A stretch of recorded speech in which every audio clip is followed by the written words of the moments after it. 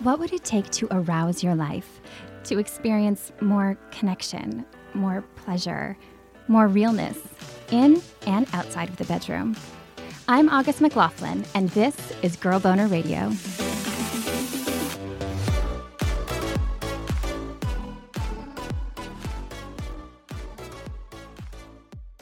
Alessandra Torresani has been dancing, singing, and acting for most of her life. You may recognize her from her performance as Zoe Greystone in Sci-Fi's critically acclaimed Caprica, or from one of her many guest appearances on popular shows, such as The Big Bang Theory, Batwoman, American Horror Stories, The Fosters, and Malcolm in the Middle. Alessandra is also a fierce advocate for mental health awareness, a mission she infuses into her fun and thoughtful podcast, Emotional Support. She joined me recently to talk about her experience with bipolar disorder, a few listener questions about dating and mental health, her acting career, and what it's really like to be part of a makeout scene. If you want to have more fun making out and then some, head to thepleasurechest.com to explore their latest specials on sex toys, lube, and more. I highly recommend checking out their awesome holiday gift guide for sweet ideas to bring more pleasure to you and to folks you care about all season long. Again, that's The Pleasure Chest at thepleasurechest.com. Stick around to the end of the episode to hear why explicit sex tips can be important, at least one especially hot one, and more with Dr. Megan Fleming. I hope you'll also check out the brand new Girl Boner Radio community. I just launched it at patreon.com/girlboner. More on that a bit later.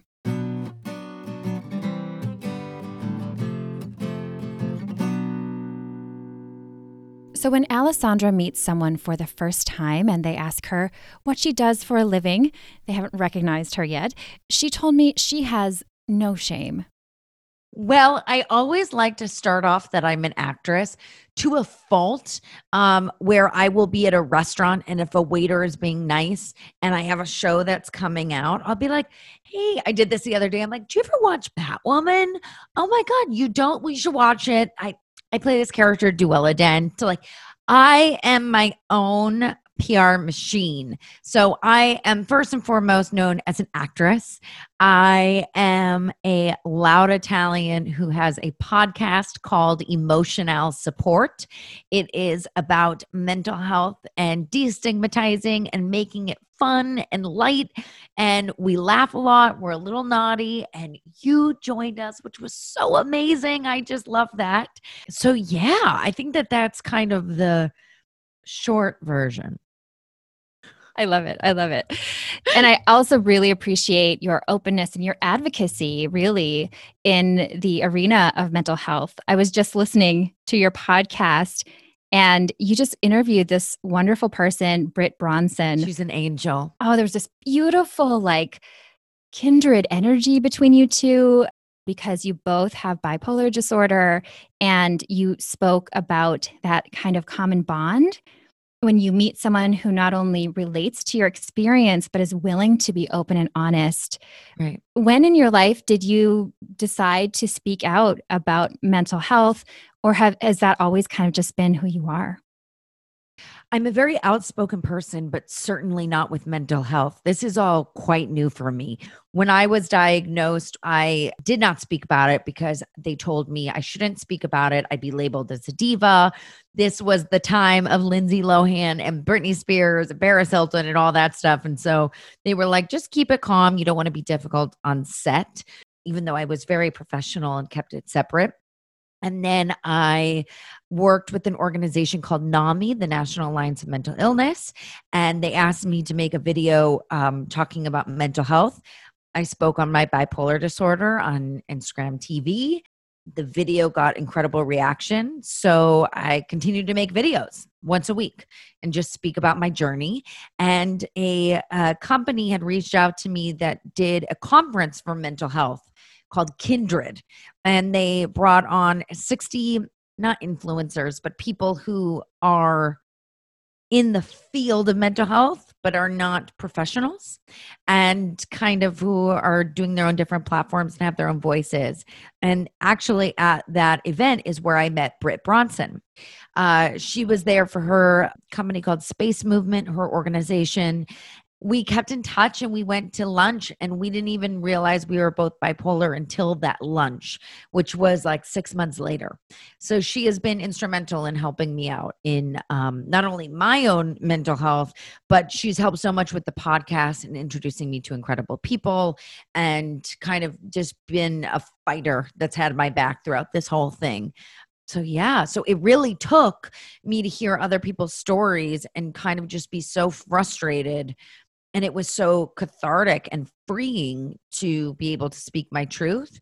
And I kind of got over, if the business didn't like me because of that, then fuck them. I was like, I just don't care, you know? And it's funny when I'm talking about this Batwoman character, she's supposed to be an insane person, which is like me, but also bipolar and all these different personalities. And when I read it, it was one of the first times I read a script where I was like, oh my God, someone put into writing how I feel. And I let them know, I said, I don't care, you know, whether you know or not, but this is the first script I've read where I've related, and I'm bipolar. And I don't know if that's what got me the job, but you know, it was inspiring, and it made me feel like cozy and cushy inside that people were acknowledging this and were talking about it. Yes, and that there's a superhero character. Well, villain, super villain, but close. Okay. More fun. Way more fun. So someone who has like superpowers, like a really strong character. But misunderstood. She had empathy. So that was the thing. It was like a misunderstood character that had not only with her own mental health, but the environment growing up and all these other factors had created this as like, what else am I going to do? But that's so interesting. It reminds me so much of what you were saying about being told you have to hide this part of yourself. Of course, when mental health and mental disorders are villainized, bad things happen, you know? And when we are compassionate and understanding and accept people and educate ourselves and learn about all of this, we find out that it's actually not as scary. I mean, it's challenging, I know, but it's not a scary thing. It's not a threat to the world. Right. It's part of life for a lot of people who have mental health issues. Absolutely. So at what point in your life were you diagnosed? I was diagnosed between 21 and 22. I always forget, so I say both. But I was diagnosed from an acupuncturist. I had been to, psychiatrists and therapists and hypnotists and all sorts of people throughout my whole life, not knowing what the problem was. I was put on antidepressants when I was 15, which made me suicidal because it actually does the opposite effect of balancing. And this acupuncturist I'd known for years, he was a family friend. I was explaining my symptoms and I said, oh, I'm just stressed, you know, blah, blah, blah, blah. And he said, I think that you're bipolar. He deals with a lot of actors and creative types. And he said, all the signs kind of point to this disorder. Why don't you go get it tested? And I had gone to a new psychiatrist and told them what someone had recommended to me. And he says, well, why has no one ever told you that? Of course you're bipolar. I thought, what? So it just, to me, now looking at it, is more of a reason to kind of fight for it, because so many people, especially at a young age, are misdiagnosed because they think they're hormonal, that they're going through puberty, or, you know, girls are just hormonal in general. Was it validating to have that understanding about yourself? How did you feel when you saw this term, you heard this term and started to realize, oh yeah, this is it? Yeah, I felt like, wow, I never had this aha moment with it, with the diagnosis, but I kind of was happy.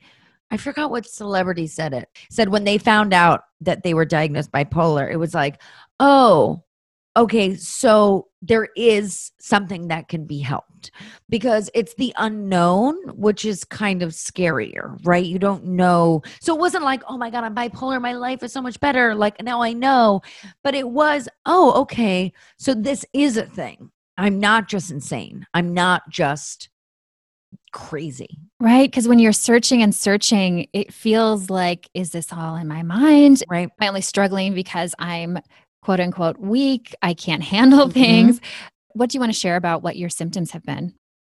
So many. I mean, they started as a young baby, and that's what people don't realize. Bipolar disorder starts when you're young. When I was like 2, 3 years old, I used to just bang my head against the wall for no reason. And that was all like being a perfectionist. And even at a young age, I would have this frustration, and people would think it was a temper tantrum. And my mom would say, like, no, she's not having a temper tantrum. Something is seriously wrong. A child who's a baby doesn't just decide to start like throwing their head against the wall.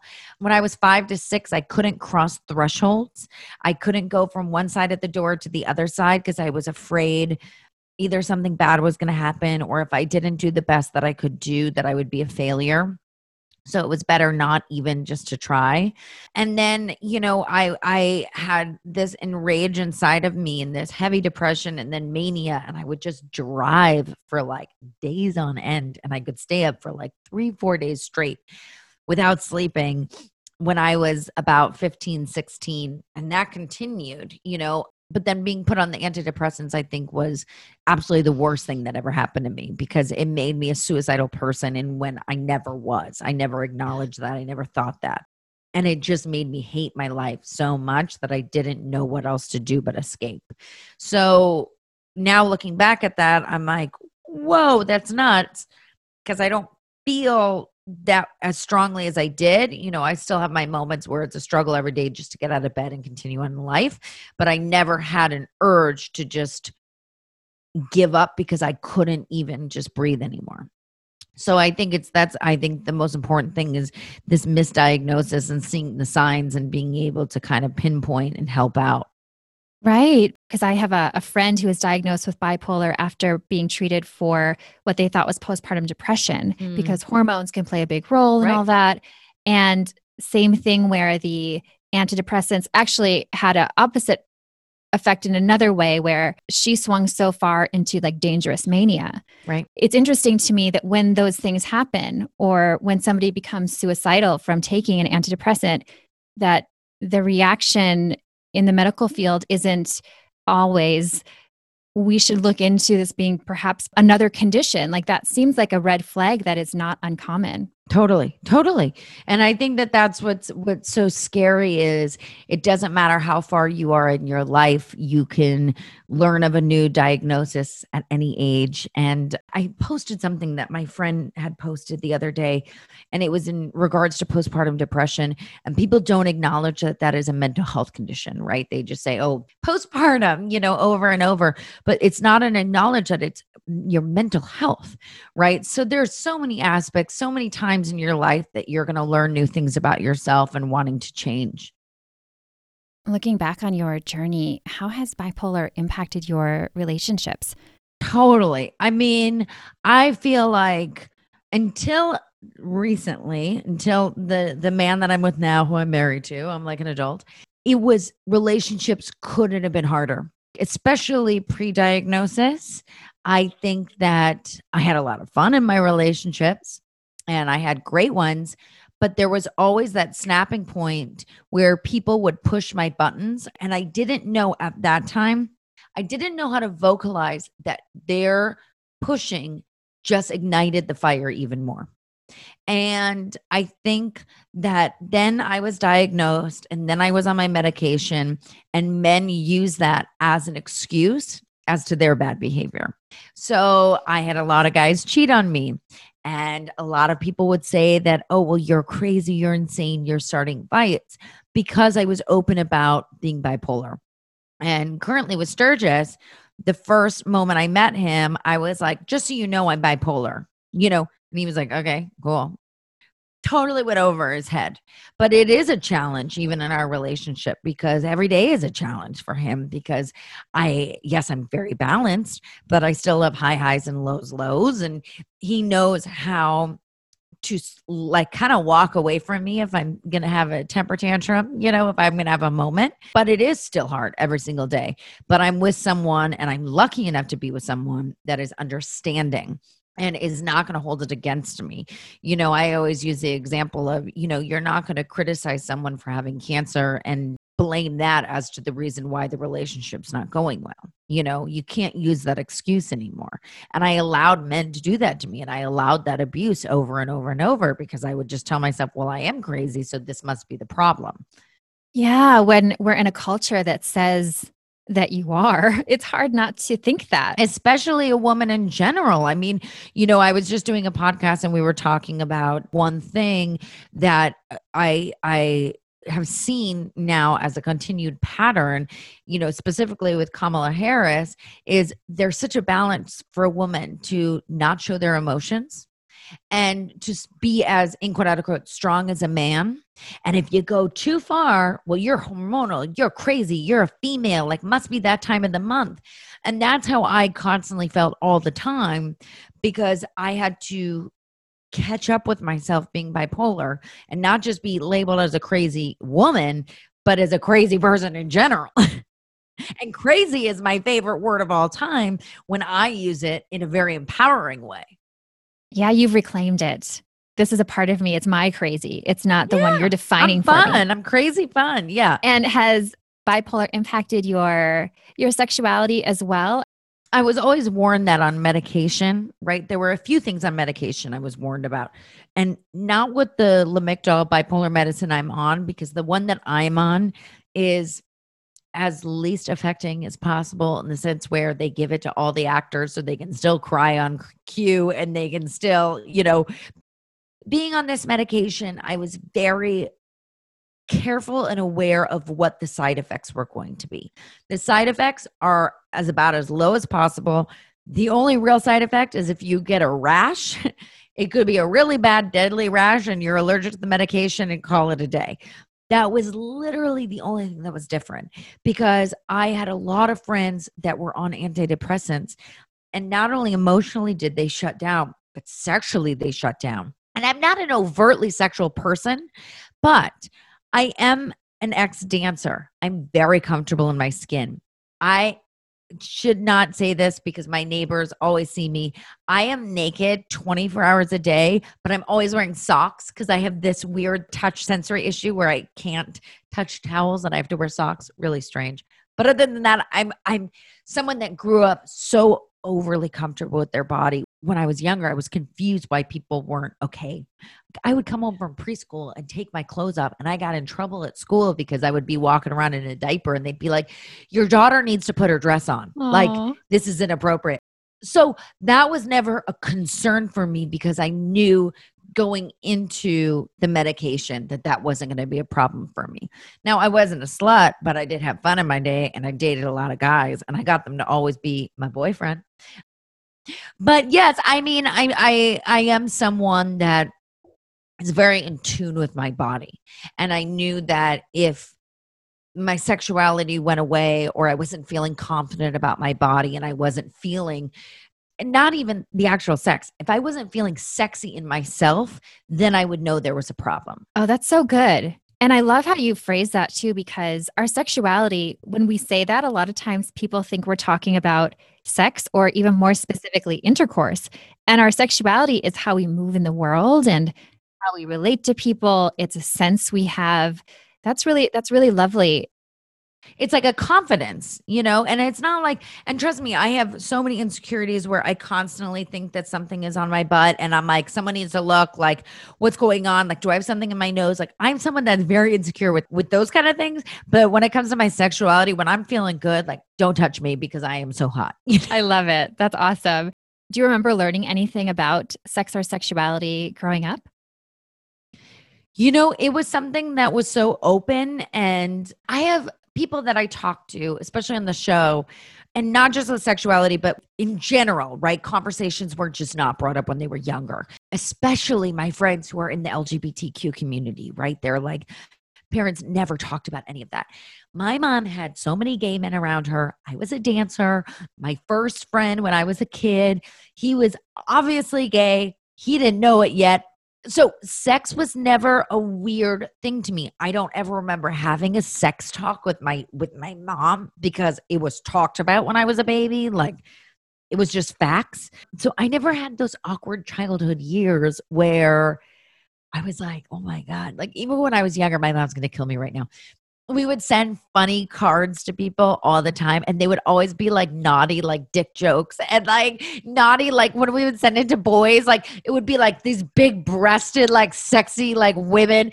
And my mom thought it was the funniest thing, and I thought it was a funny thing. Like we took it, sexuality and sex was so lightly taken, and just as if it was like brushing your teeth. It wasn't a big deal. No wonder you have this comfort in your body. I wish more people had that because most people learn the opposite. And so there's this shame around their body. Well, yeah. And, just in general, like my mom always had every kid at the house every single weekend. And it was like, whatever you do in the house, you do in the house. You're not driving. You're not leaving the house. Like, even if you're not drinking, like, I don't care. Like, you're here and we're going to watch over you. And I think that that's what made me so not rebellious. And that's why I never really drank. That's why I never did drugs, because for me, it was not a big deal. I never felt the need to sexually rebel with alcohol, like rebel with any of that.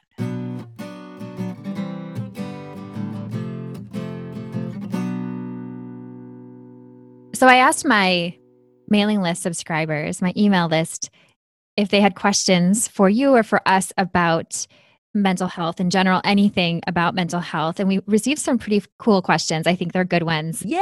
One of them is, I was diagnosed with bipolar 1 and am newly single and wondering about whether to mention it with online dating.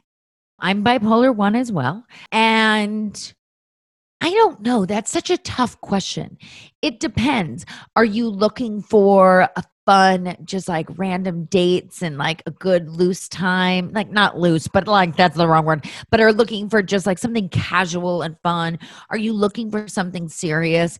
I don't think that it's necessary. It doesn't define who you are.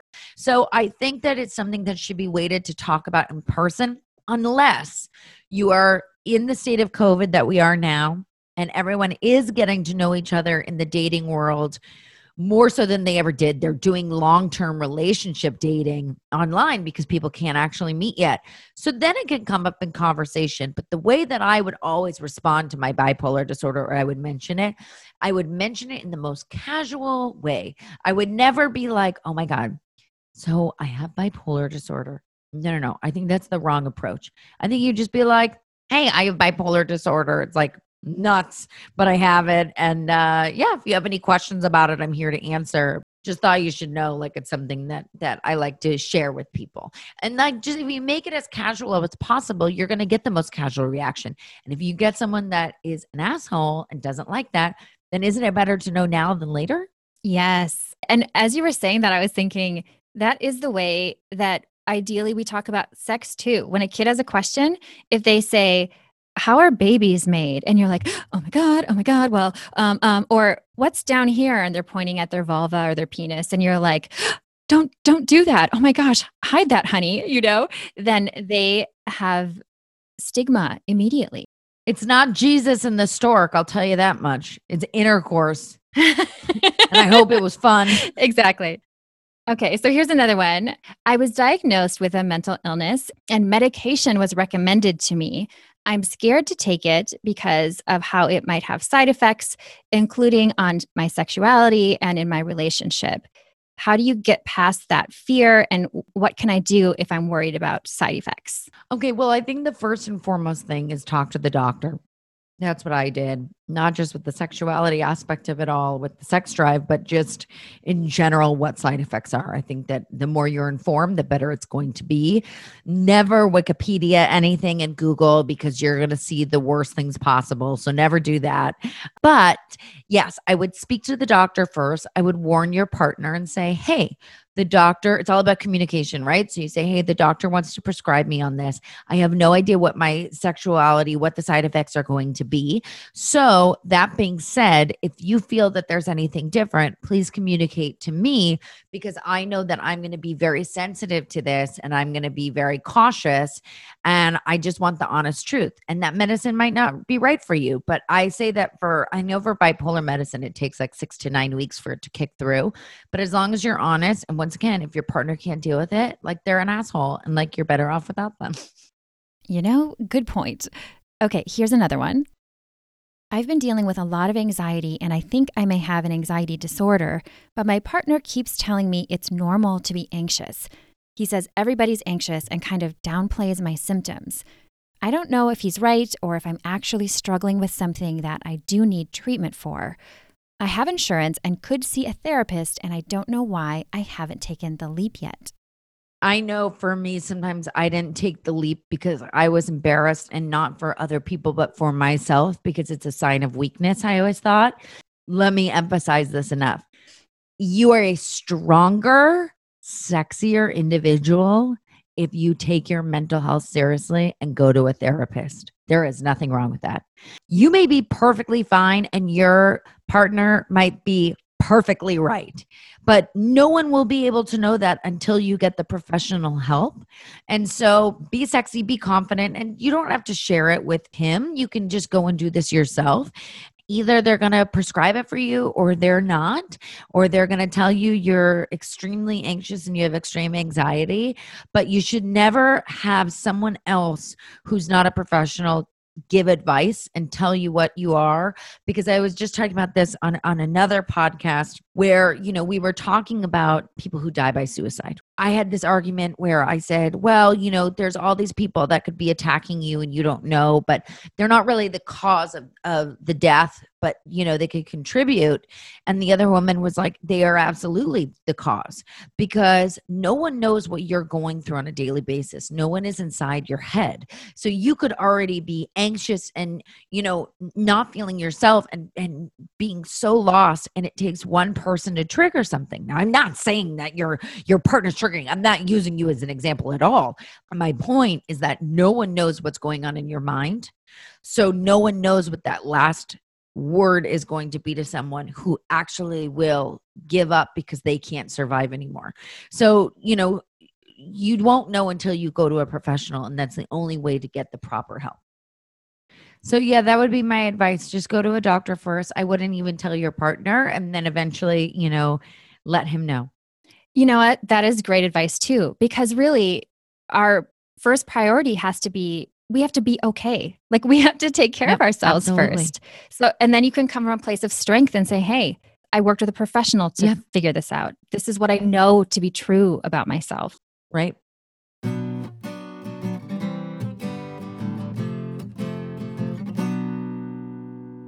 You're a brilliant actress. Do you have a favorite role that you've played?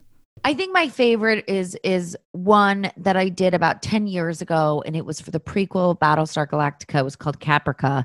And the reason why I liked it is because I played 5 different people, and mostly I played these 2 characters called Zoe, and it was a VR version of myself, an AR version, VR. Anyways, that's embarrassing. It was like another world. I played Zoe, the real girl, and then Zoe A, which was the augmented reality form of her that lived in the virtual world. But it was so fun because I would do the role and shoot it together. And one girl was very powerful and strong, and the other was soft-spoken and weak. And so it was so fun to play 2 people, because I feel that way all the time, right? I do have 2 personalities where I do feel strong and high and feel amazing. And then there's this weakness inside of me that comes out. So that was probably my favorite role to play, because I got to do every little bit of it. That's amazing. I imagine the empathy that you have cultivated through struggling in your own mental health is a huge attribute on set. Do you apply that to acting? Well, yeah, I mean, yes, you have to. With the Caprica show too, especially, I think that was so special, and I did use so much empathy, and I did have so many emotions with that because I hadn't been diagnosed yet. So I really, really felt all the emotions all the time, on set and offset. But yeah, you have to find empathy in every character, even if they're a villain, right? Even if they're crazy, but you literally give a piece of yourself in each role. And I know that sounds like so snooty and like, oh, I'm a famous actress. Like, no, but it's like true, you have to find love, and you have to find some sort of connection. And if you don't connect to that character in some way and find that, it's very clear to the audience.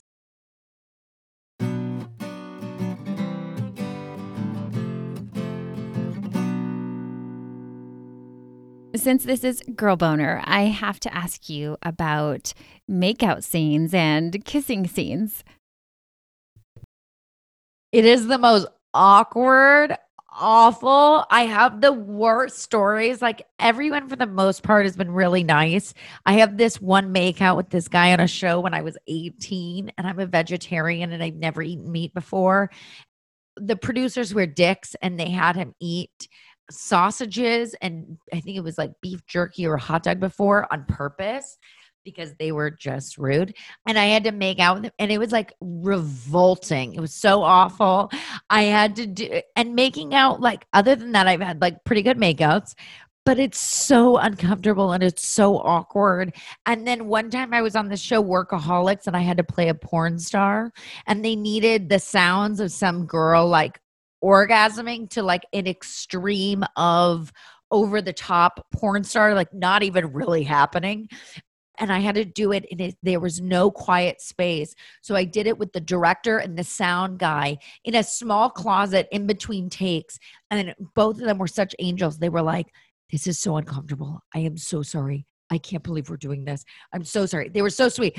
And I did the first one and they're like, "Okay, can you do it a little louder and a little like nastier?" Oh my God, I'm so sorry. I just said that to you. I'm so sorry. They were so sweet about it and tried to make it as normal as possible. And like, I made it really funny, just over the top, but it is not fun to have sex scenes, even with the hottest guys. And I've never had an actual sex scene, thank God, not yet. But even just making out, it's real weird. What's the most awkward thing about it? I imagine having a lot of people around is a factor. And then also like the technical parts. Yep. They put your head a certain way and they make you stay there. On Caprica, I was 21. I had just turned 21. And the boy who played my boyfriend, Avin, who's amazing, he was 15 at the time. And I was playing 15 and we had to have a makeout session and his mother was there and it was his first, I think, on-screen kiss. So that was really awkward. It's so technical. It's so ridiculous. My first kiss ever was on television. I kissed Frankie Muniz and Malcolm in the Middle. So I will never have a first kiss. It was recorded and documented in front of my mom and his mom. So that's awkward. It is not glamorous. I asked Alessandra if she has ever worked with an intimacy coordinator, a professional who helps ensure the well-being of actors who participate in intimate scenes on set. She said she hasn't yet, but she hopes she will once a sex scene comes her way. Intimacy coordination is a topic I hope to explore deeper in a future episode. To hear about my own extremely awkward first kiss story that also involved some theatrics, join the Girl Boner Patreon community. For as little as $2 a month, you can support the show and my mission and get some really fun extras along the way, including bonus content. Head to patreon.com/girlboner or click the link down in the show notes.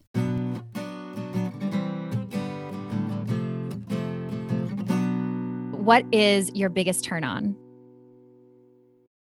My biggest turn on, oh my gosh, you have to be funny. I know that's so cheesy, but you have to be funny. And you have to think I'm funny. If you think I'm funny, then I'm pretty much like an easy, like, I'm like, all right, I'll go home with you if you think I'm funny.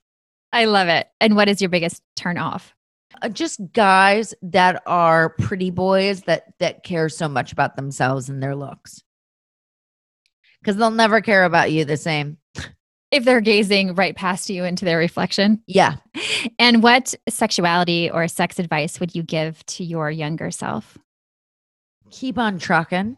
Keep on feeling free and comfortable with your body, that you're on the right path, and don't allow anyone to blame anything sexual relationship on you being bipolar.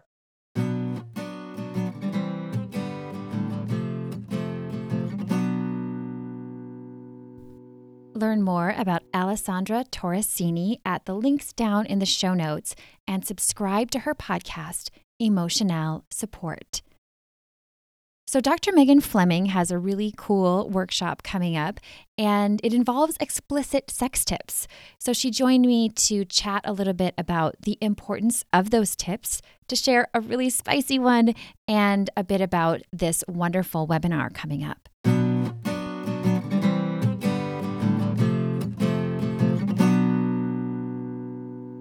So, why is it important to get explicit sex information?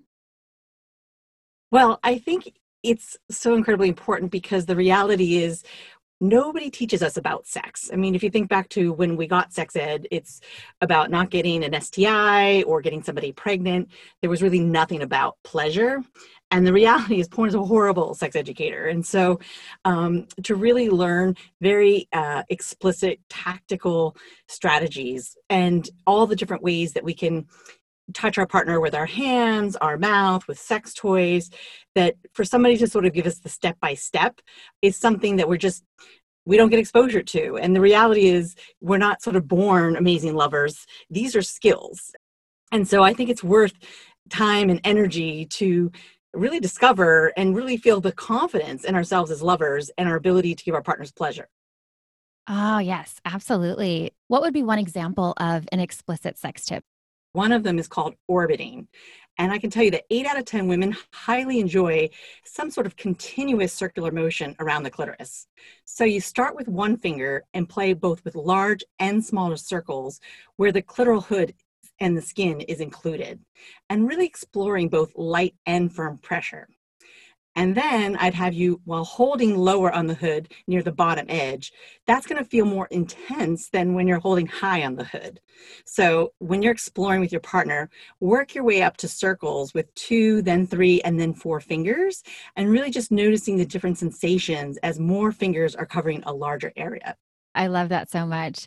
So, you're going to be hosting this wonderful webinar with Kenneth Play coming up on December 3rd. Would you share a little bit, first of all, about Kenneth? Who is Kenneth? How did you meet him? So Kenneth is a sex educator, and his background actually is in personal fitness. I met him 5 years ago when I was speaking at the Sexual Health Expo, and along with other sort of sex educators, you sort of became great friends and sort of sharing tips and resources because, as you know, I train like mad and always love to learn from the best. And then 2 years ago, we collaborated on something called Husband Camp because, again, he's kind of my go-to person for explicit sex ed. And I had a lot of husbands. When you've been together with somebody for like 10, 15, 20 years, it's sort of like, how do you explain that you've learned something new? Because you might then think, are they having an affair, right? So it's an opportunity to learn, like, what are some explicit skills, things they haven't yet tried, and also understanding that context that I actually went and I took some training, right? Because that's how important it is for me to know all the different ways I can give you pleasure. Brilliant. That's so great. He sounds like a great resource. So, tell us a bit about the actual webinar, how people can sign up and what they can expect to learn. Sure. The webinar, you can sign up by going to my website, greatlifegreatsex.com/sex hacks. And another option is to text sex hacks to 66866. And it's going to be 9 p.m. on Thursday, December 3rd, Eastern Time. It's going to be a fun evening. It's going to be sort of a conversation so you can get to know Kenneth and sort of the work that he does. And I think another important piece of this is that he considers himself sort of an average guy, like with an average sized penis. I think that's so important because when you see his level of confidence and ability to talk to you about the ways to give you pleasure to your partner, I think you'll just be blown away by how much he's sort of hacked and figured out. It's going to be an opportunity to learn. And as I said, he's going to distill down to sort of his top 3 recommendations, just to give you a tease of sort of who he is and the work that he does. And it's also going to be an opportunity to ask him and or me any sort of sex questions that you've always had and wanted to know the answer to. So it'll be an evening with 2 sex experts to just learn and have a lot of fun talking about sex. I love it. So exciting. Thank you for sharing. And I hope everybody signs up. Any last thought you want to leave with listeners today? Well, just that I really hope that they can join, because who doesn't want to really rock their partner's world? And that, again, sex conversations are often so difficult to have, much less knowing the different ways to give our partner pleasure. So hopefully by attending this evening, you're going to come away with a sense of possibility that probably you've never even considered. Megan wanted me to mention that Sex Hacks with Kenneth Play is free, and his tips are science-backed, which I really appreciate. Learn more about Alessandra Torsani, Megan's webinar, and the new Girl Boner Patreon community and the rewards you can receive at the links down in the show notes. Thank you so much for listening, and have a beautiful Girl Boner Embracing Week.